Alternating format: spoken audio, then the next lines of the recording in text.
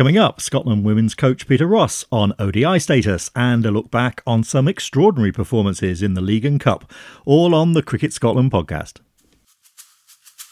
Ball out there, give Hamilton any width, he'll take you. Captain Catherine Bryce comes under it, she won't make any mistake. That's the first wicket for Scotland. 6 to win, and Richie Berrington has finished it with a 6. And that's the win for Scotland, they've secured the Super Over. Oh, must be out, it is out! Scotland have done it! What a victory this is for Scotland, the greatest in their cricketing history.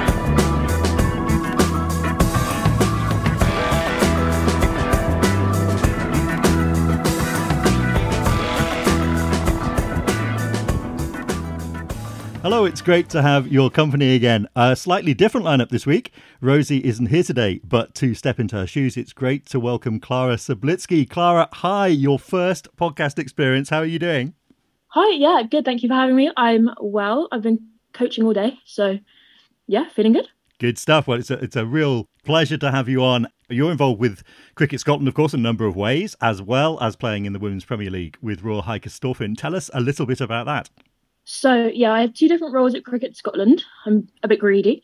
One of them is a junior coach for the Wickets programme, run in tandem with the Lords Taverners. And then I'm also, for the summer, social media support officer for Cricket Scotland. And then for RHC, I am women's rep and one of the junior coaches. I coach All Stars. Well, we'll talk a little bit about that with RHC a little later, but it is, as I say, great to have you on. And in a week where we have two big bits of news to digest as well. A little later, we'll be joined by Andrew Brock to chew over the first of them, Carl Kutzer's announcement that he's stepped down from the national captaincy. But before that, it's our interview of the week, where women's head coach Peter Ross joined me to discuss the other, the ICC's decision to award ODI status to Scotland and just what that could mean for the side going forward. Welcome, Peter. Fantastic that we were able to find a time to chat. You are one of the busiest men in Scottish cricket at the moment. How are you just now?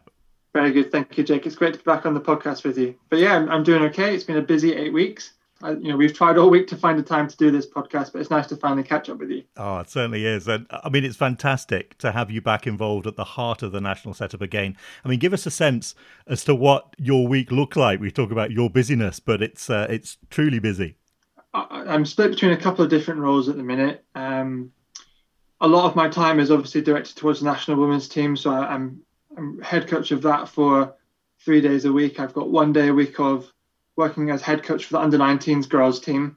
So essentially I've got 4 of my days of the week working up and down that female pathway, which is excellent. So I get to see everything that's going on and be really involved there. I've actually just stepped down from being director of cricket at Heriots, which is been running the whole program there. So ultimately I was spread a bit too thin. So that decision I've just stepped down this week has been to enable me to give more time to the women's program to make sure I'm doing a good job. And then on top of that, I've got other bits of consultancy coaching here and there. So, it's a busy old time. It always happens in the summer. Like you spend all winter trying to plan your best and come up with a good idea of what your summer will look like. And then it always ends up being busier than it is. Well, I'm really pleased that we've got a chance to catch up and digest what was the big news of last week, the ICC's announcement that Scotland is one of 5 associate sides to be awarded ODI status, giving Scotland the chance to play its first ODI since 2003. So what was your first reaction on hearing about it? Well, it's a great decision. I think what it shows is that there's opportunities for those kind of top associate nations moving forwards, and that's really exciting. I guess the question is what happens next? It's great for us to get this status and have the opportunity to play it, but as you said, we've not played ODI cricket or even had ODI cricket on the programme for a number of years, and it's just figuring out what that might actually look like in practical terms over the next couple of years. Just picking that apart a little bit, I mean, it is great news, isn't it, in that it reflects the status of the Scottish game, the recognition that we're very much pushing those top 10 teams to reach that next level. But my thoughts as well immediately turned to what it would actually mean as well. I mean, as you say, Scotland's last List A match was in 2016. Last 50 over international was in 2017. Catherine Bryce, who was appointed to the captaincy in 2018, has never actually captained Scotland in a 50 over international. I mean, it's a huge question, but for all that it looks on paper, what would you ideally like to see from the ICC as a follow-up to this announcement? I guess what I'd like to see and what is likely to happen might be two very different things. Ultimately, it would be fantastic if there's opportunities to play against those full member nations, the top-ranked associate teams as well, in regular ODI fixtures. Whether that happens or not, I'm not sure whether there's the investment right now to do that. But in practical terms, what I'd like to see is just the opportunities for us to play bilateral series against, or even quadrangular series against other nations. And especially those bilateral series, that gives us a chance to play both ODIs and T20Is. So we can actually increase the bank of cricket that we play and spend more time on the park learning the game and improving our game in matches. Yeah, I mean, I suppose the fact that we have 4 other teams now that are in the same boat as us will help. You would hope as well that having the Netherlands and Ireland so close to us geographically is going to be a help too. Totally, and we have to make the most of the relationships we have with them. But ultimately, it's great news. We can get official ODI status. We can get ranking points that will take us towards hopefully trying to qualify in both the T20 and 50 over World Cups. So it gives us a really good viewpoint looking forwards of how can we make both qualifiers. The last 50 over qualifier that we took part in was in the 2020 format. And so actually it looks like the route to 50 over qualification is through 50 over cricket, which is fantastic and allows us to kind of spread ourselves across both sets of skills. We've talked a lot on the podcast with different guests over the years about just how uneven the metaphorical playing field is becoming, with some form of contract system, for example, being found in all the teams ranked above us and a fair few below us too. I mean, we're maybe about to play the same song again, but we've talked a little bit about what we'd hope to see from the ICC. But what do you think we need to do as a cricketing nation to make the most of the opportunity that we potentially now have? So the contract discussion is always be there. And I think, the teams around us more and more teams are becoming contracted. And most recently, Ireland women beat South Africa women just yesterday. And that's an amazing result. But it shows what happens when you can start to provide opportunities. And we've seen that across the board with women's cricket, is when you invest in it and you give them opportunities, the quality of the project and the showcase improves really quickly because they have more exposure and opportunity. But I think Cricket Scotland just have to figure out their vision, and that's kind of the thing that's happening at the minute. Whilst the changes of staff, there's a new CEO coming in. It'll be interesting to hear what he or she thinks about the direction of women's cricket. But whilst I'm in this role, something I'll hope to try and push forward is how can we get more opportunities for female cricketers to actually have a career in the game without pushing them down into the county system or elsewhere around the world. It's really important that we have our best cricketers training and playing in Scotland. And if we can get to a point where they're playing up here, then great. In the meantime, until we get that, the players do a remarkable job of making the most of what they have and punching above the weight. My role is just to help find more opportunities to play. So can we play more bilateral series, quadrangular series?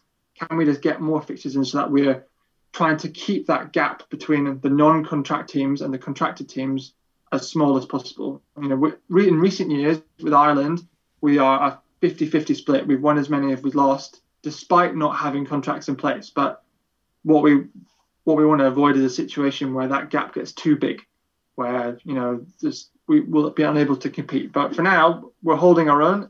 But to move it forwards, I think it's something that will have to happen at some point in the next few years to keep pace.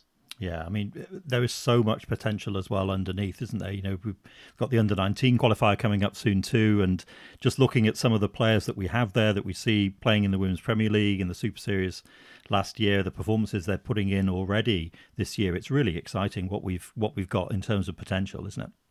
Absolutely, and under-19s programme, this is the first time that there's an under-19 female programme in Scotland, and it's already started to show really good value. We played the MCC in 2 fixtures at the start of this past week, and that was just a pleasure to watch on a great facility at the Grange.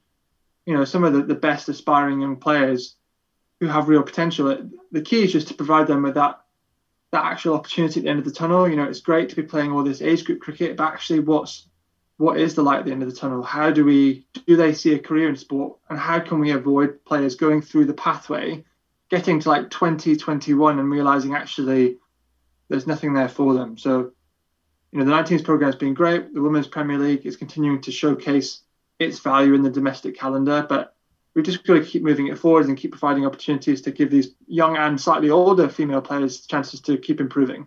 Yeah, absolutely. And talking of fixtures, a big part of last summer was the start of the Super Series, the reorganised regional competition featuring sides coached by yourself and Daniel Sutton. I mean, that was so good in the quality of cricket it produced as well, particularly in the batting, which we then saw have its effect on the national side. I mean, what are you hoping for from this year's edition, especially with the T20 World Cup qualifier on the horizon? I'm looking for something very similar to last year. As you said, last year was a really exceptional set of games. You know, we had 10 T20 matches across 5 weekends. And probably the biggest thing for me was maybe a change of mindset from the players and a real investment in them to be part of that competition, but also what happens when they play on really great grounds. You know, we played on some wonderful pitches. It allowed the players to showcase their talents in the right way, rather than sometimes in previous years, you know, I can think of having driven down to England and played on some county pitches that were not conducive to run scoring. It didn't develop your skills in the right way. Whereas last year, you know, we played at Clydesdale and they were excellent. Heriots had a good Forfarshire, played at Arbroath, you know, some really great places to showcase. So what I'm looking for is a chance to do the same, you know, have our players available and just to give the best against the best. So trying to match the two teams up evenly and give them the chance just to, as you say, leading up to that qualifier, give them a chance to compete against each other and play a really good, exciting brand of cricket. Yeah, I mean, it was a fabulous competition last year. It really was. And as you say, some real high-scoring games. I guess batting has always been the thing that's maybe let us down a little bit in the past. Our bowling has always been really strong, but it's getting those big scores. And so much of that has to have been the quality of pitches that we were playing on, as you say. And to see what we can do on tracks like Clydesdale, like Heriots and so on, was a real eye-opener. Yeah, absolutely. And it's multiple parts to it. You know, playing on good surfaces, it allowed the players to have confidence in just playing their shots and trusting the skills that they have. But also it's a shift of mindset of, you know, rather than, oh, well, in yesteryear, the brightest had to score the runs and they felt restricted to score because they maybe didn't have the backing of the players coming in. Whereas now what the Super Series allowed was those other players to say, well, look, I'm here and I can score runs and I can do the job too. So whether, you know, Catherine or Sarah doesn't score runs, I'll score them. And actually it gave those players the responsibility to stand up and say, you know, here I am, I can score you 50 off 35 balls and I can do it every couple of games. You know, that's what we wanted as players who were accountable and responsible to good performances. And the next step is just challenging the limits of what they think is possible. So if we're going to continue to try and push our weight and beat those teams who are ranked above us, we're going to have to challenge ourselves and try and do some stuff we haven't done before and take some risks to move the game forwards. And hopefully that's what we'll see in the Super Series this year, is the game continuing to move forwards. Yeah, very much looking forward to it. But finally, one thing before we let you go, we haven't touched on is your own playing career. I mean, the last time I saw you last season, you were speeding around the boundary at Fort Hill, I think, on crutches. How are you now fitness-wise? So I've played a couple of games this year.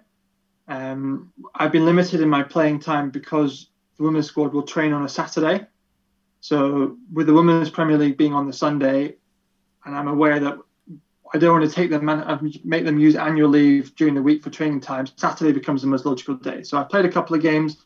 I'll try and play in some of the Masters and T20 stuff that's happening in Edinburgh. And then whenever we're not training with the squad, I'll play. But yeah, you know, last year I was very fortunate to be part of a very good Heriots team, so I wasn't missed that much when I was unfit for the rest of the season from June and August time. But yeah, you know, I'll play when I can, but my priority is coaching. You know, I'm very busy with that at the minute. I'm keen to try and do my absolute best with the time that I have in my roles within Cricket Scotland. So, you know, I'm happy with where I'm at playing wise. I don't feel I need to prove anything anymore. Yes, certainly. Well, thank you again. I mean, it's been really great to catch up, and we'll no doubt be speaking again, especially as that qualifier looms a little bit closer. Thanks again, Peter. It's brilliant, Jake. It's been a pleasure. Peter Ross. It is potentially a huge thing for the growth of the national side being on the ODI rankings and all, but it does depend on that next step, how it translates into the fixtures that will power that development, Clara. Yeah, for sure. I think right now women's cricket is on the edge of being something like really good and really big. So it'll be really interesting to see how ODI status changes the women's game, obviously in Scotland, but also internationally as well. It will be interesting to see how Kevin Bryce leads the team for a 50 over match, which has obviously not happened before. So yeah, I think there's loads of room for growth and development, and it's incredible how young girls starting to play cricket now will have role models for 50 over games. No, you're absolutely right. And it is certainly a very positive step, and one we'll watch with interest over the next few months to see exactly how it's followed up. And another story we'll be reflecting on in a little more detail in the future is the big news from the weekend gone by that after 110 internationals as captain, Carl Kurtzer has stepped down from his role with the national side. Andrew Brock is with us again. Andrew, it's hard to know where to start, but what was your immediate reaction to that news? Hi, Jake. I was shocked. I wasn't expecting it at all, especially given that he just scored 100 a couple of days before. But I am really glad that he got to do it on his terms. Kyle, for me, from the outside, first time I've heard of him was when I was really young, and he was down south playing county cricket. And if you were playing county cricket back then as a Scottish player, you were pretty good. And then for him to come back up here and lead his country, not only as an absolute champion of the Scottish game, but also a huge role model for associate cricket and a massive champion for associate cricket. He has been nothing but fantastic for associate cricket, and I am delighted that he's been able to make this choice himself. Oh, yeah, I'd echo all of that. I mean, Carl hasn't retired, of course. There'll be plenty more to come from him with the bat and the ball, as we saw the other night. But I agree. I mean, his role in steering Scotland through the last few years to where it is now, leading by example, it's been extraordinary. There's no other word for it. But it is the end of a chapter, not the story. And it is exciting to look forward to what's going to happen next with a new man at the helm. So on with today then, and our roundup of the weekend's action. Some remarkable games to look back on and performances to add to the honours board too. Do check all the details on CS Live if you haven't already. Now, Clara, I'm really sorry to have to start with this, but you were on the wrong end of one of them up at Manor a second century in successive games for Elsa Lister. Do you know what? Credit where credit's due. It was incredible to watch. I think she scored a ton in 12, 13, 14 overs. She was quick. Do you know what I mean? She was efficient. You've got to give it to her. Like, our openers obviously tried their hardest, but bowled pace that I think Elsa is obviously used to being on the Scotland side. Our other bowlers managed to bowl out their lower order because I think it was slightly more unconventional. But yeah, I think a couple of times the ball was just bowled perfectly in the slot and Elsa just leathered it every single time, to be honest. But I thought it was incredible to watch, even though I was on the wrong team for that performance. But yeah, no, she did incredibly well. She is so destructive once she gets going, isn't she? I mean, 47 ball 100 last week, 46 balls this week. Who knows what's going to happen next week? So another dominant performance from the Northern Lights. A better weekend for you, Brocky. A huge win for Watsonians at Falkland on the back of a great innings from Michael Carson. Yeah, it was, I think I said last week, great to see Falkland back in the Premier Division and great to go back up there. The sun was out all day, not a cloud in sight, and it was a glorious day up at Scroggy Park. Mike Carson, he's been out with injury for a few weeks for us, but he's been back for the past couple, and really important that he managed to get some runs under his belt, and everyone in our top 5 has now contributed runs. So one thing we've been struggling with, but we're getting there, putting batting performances together, and then to defend that total on a fast outfield, flat deck, really happy with the bowling performance. So a win we needed, but a well-deserved win for us.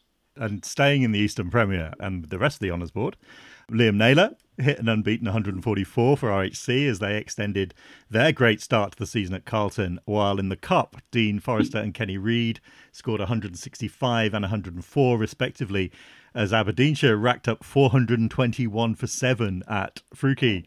Gregor Carr and Lachlan Hillis carved up RHC on Sunday with 5 fers for Watsonians, after James Dickinson had done the same in the first innings, while Mike English hit an unbeaten 119 for Ayr as they repeated their league result of the day before, a bit more comfortably this time against Langside. And finally, for this little bit, Joe Colgan's 143, which kept West of Scotland in the game in their ultimately unsuccessful chase of Clydesdale's 305 for 9, was another for the honours board.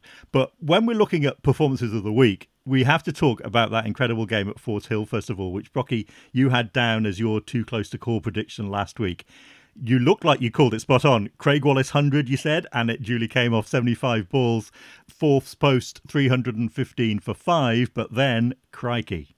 Yeah, look, I got on the CS Live app at halftime, checked the scores, and I thought, right, okay, I'm on here. This is good total. Fourth is not an easy place to defend because it's another place that is just flat and the outfield is rapid there. But what I didn't know last week was that Herritz would have Michael Sheen playing, and I would say, I don't know if this is too big a shot, but I reckon he is probably the best player in any of the leagues that hasn't got a cap yet. And I know he's going down south next month and it'll be a big loss to club cricket up here, but he is a phenomenal cricketer, incredibly talented, doesn't take it too seriously. It's one of those annoying players that just makes it look a bit too easy. When you've got someone like myself who's very scratchy, and then you watch someone like Sheeny, who just the way he bowls, the way he bats, the way he feels, it just looks so easy for him. So a brilliant 100 in a chase for him. So he unfortunately ruined my prediction, but delighted for him as sort of a send-off before he goes down to London. Yeah, 118 not out. Herritz chased down that total 315, chased it down with an over to spare. Absolutely incredible performance. So what do you have down as your performance of the week? I was thinking it could have been Sheeny for his 100, but I'm going to go with Liam Naylor.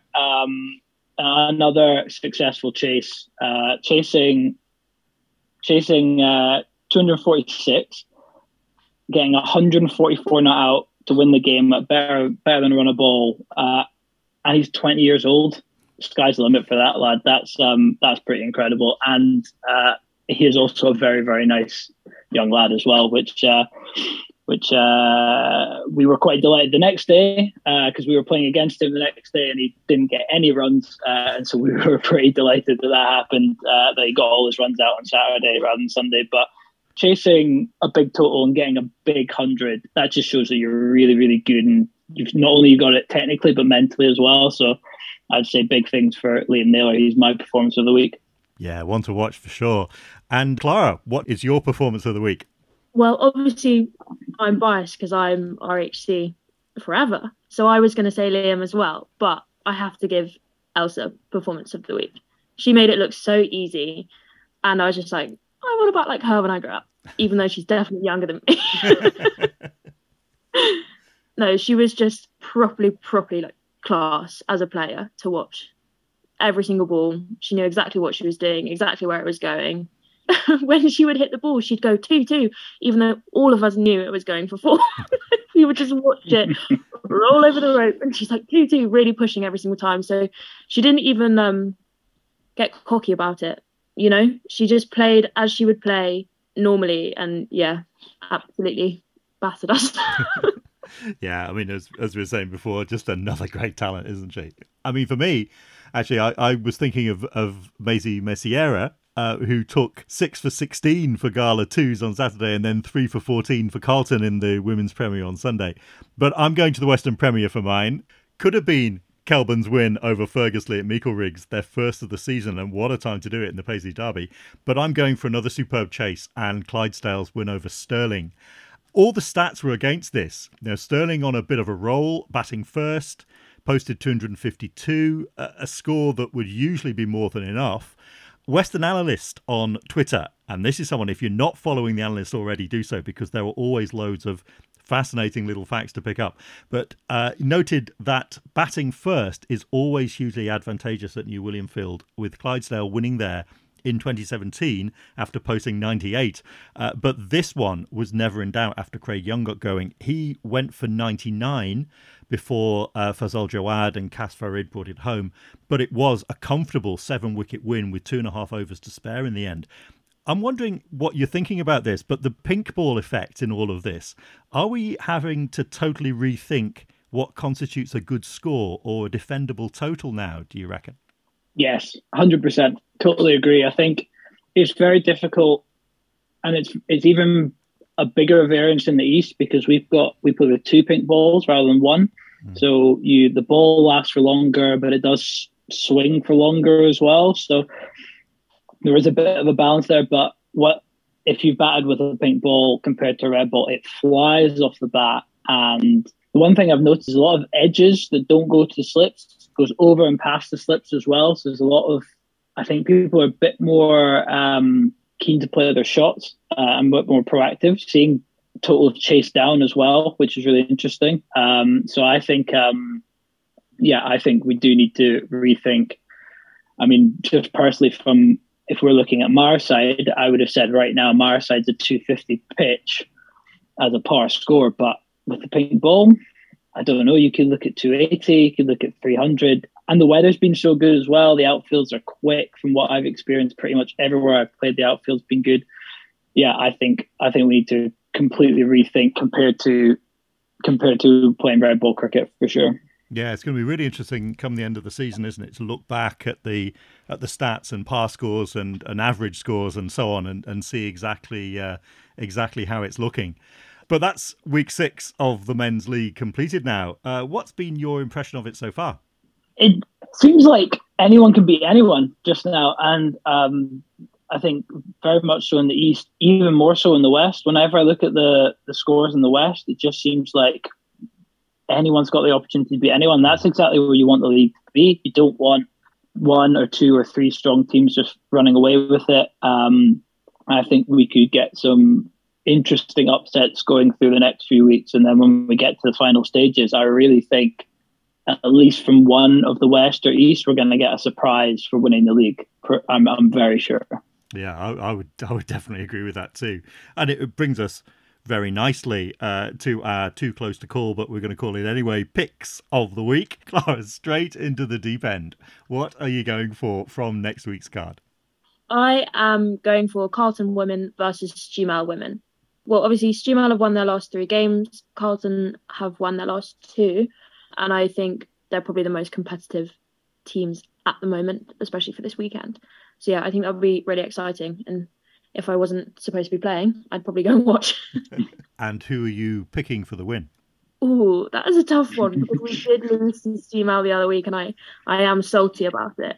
But we've got Carlton coming up, so I don't want to upset them. I'm going Stumal. I'm going Stumal for the win, as much as it pains me to say. And Andrew, how about you? I got from the East, Stumal again. Stumal are playing Falkland. I think 2 really interesting teams, 2 teams that have a lot of potential, and I think they're on their way to realising it. Just playing against Falkland last weekend, a couple people that stood out. There was Charles Castle, who was opening the bowling as their overseas amateur. He's a proper bowler. I think I faced him for about 3 overs. Don't think I got a run off him. And he nicked off first ball. So he must be pretty good. And then the young captain Lyle Robertson. His bowling was solid, but what I was really impressed with his batting.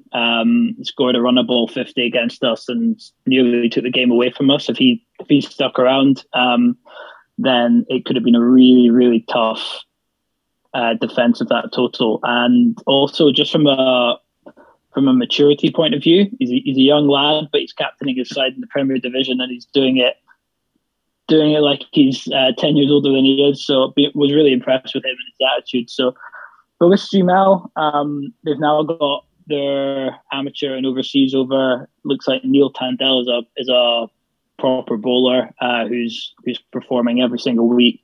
And the other lad that I've always been impressed by was a guy I coached last year. Well, I didn't coach him, but I saw him at school cricket. A young lad called Joe Newman, seam bowler who has real potential. Someone that I reckon the Cricket Scotland pathway could really get a hold of as a real fast bowler. So, in terms of who's going to win, I am going to go with my roots and go with Stumal. Well, I'm looking at Dumfries and West of Scotland in the Western Premier. 5th against 3rd. Two teams who have had some great results this season, both winners over Fergusley and Uddingston. So hard to call this one. Dumfries have lost 3 times, but 2 of those have been to Clydesdale and Prestwick, while West are on a real roll with 4 wins on the trot. Dumfries are at home and they're still unbeaten at home, but I fancy West to sneak this one and to keep that roll going. Just the way they've been playing recently, the manner of those wins over Ayr and then Fergusley, they're looking real contenders this year. Seems like a big weekend coming up for Stu Mel this week. I'm excited to see what happens. But that is it from us this week. Thank you, Jake, for having me. Bye-bye.